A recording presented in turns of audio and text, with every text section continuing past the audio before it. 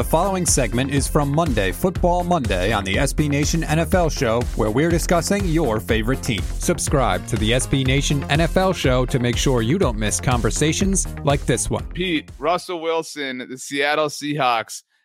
This story kind of went away for a little bit. Now, Seahawks coach Pete Carroll was on the Rich Eisen show on Friday before the weekend and just kind of talked around this. But this was a subject also within Albert Breer's Monday Morning Quarterback. And Breer noted that Russ views 2021 as the start to the second half of his career. And he reportedly wants three things. One, a new offensive philosophy that would maximize him as a player. Two, a real high-end, ready-to-play addition to the offensive line. They did not get that. And three, communication on the direction of the team from Carroll and Schneider, obviously talking about his head coach and general manager. Is this going away in your mind?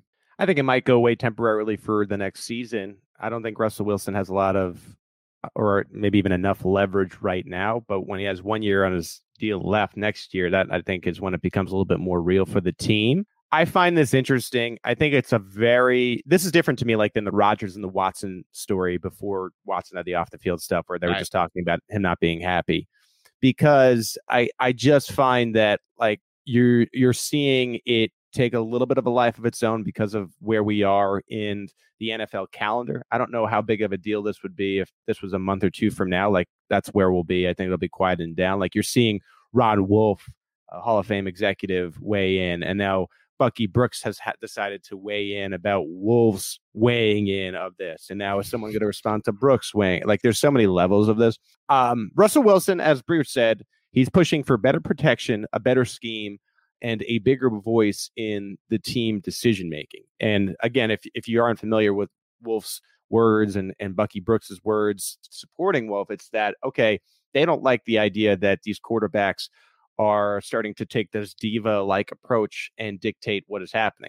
Like you talking about Russell Wilson, and I don't think it could be argued by many folks, no matter which team you support as you listen to Monday Football Monday, that he's among the top 10 quarterbacks in the world, right?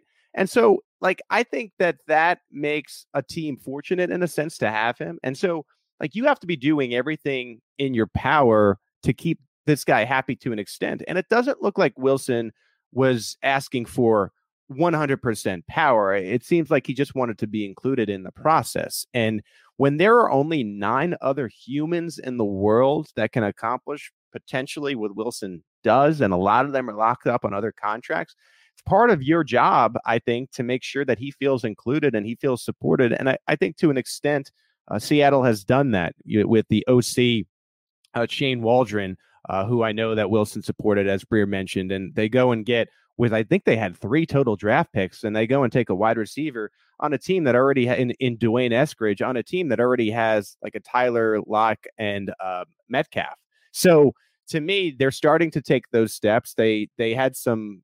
They also got an offensive lineman that I know that Wilson that would support that move, and so they're meeting halfway. I don't think Wilson is going to be completely happy, and that's why I think this is one of those things where you're kicking the can down the road. It'll be interesting to see if Wilson has some great success and ends up winning an NFC title or going to a Super Bowl and somehow pulling that off, because then I think that makes this situation extremely more interesting next year. So I think everything you said is fair. And I don't think Russell, when like in those demands, if you want to call them that, is not being unfair either. These are rational things to ask for. You can hear the rest of this conversation by subscribing to the SB Nation NFL Show wherever you get your podcasts.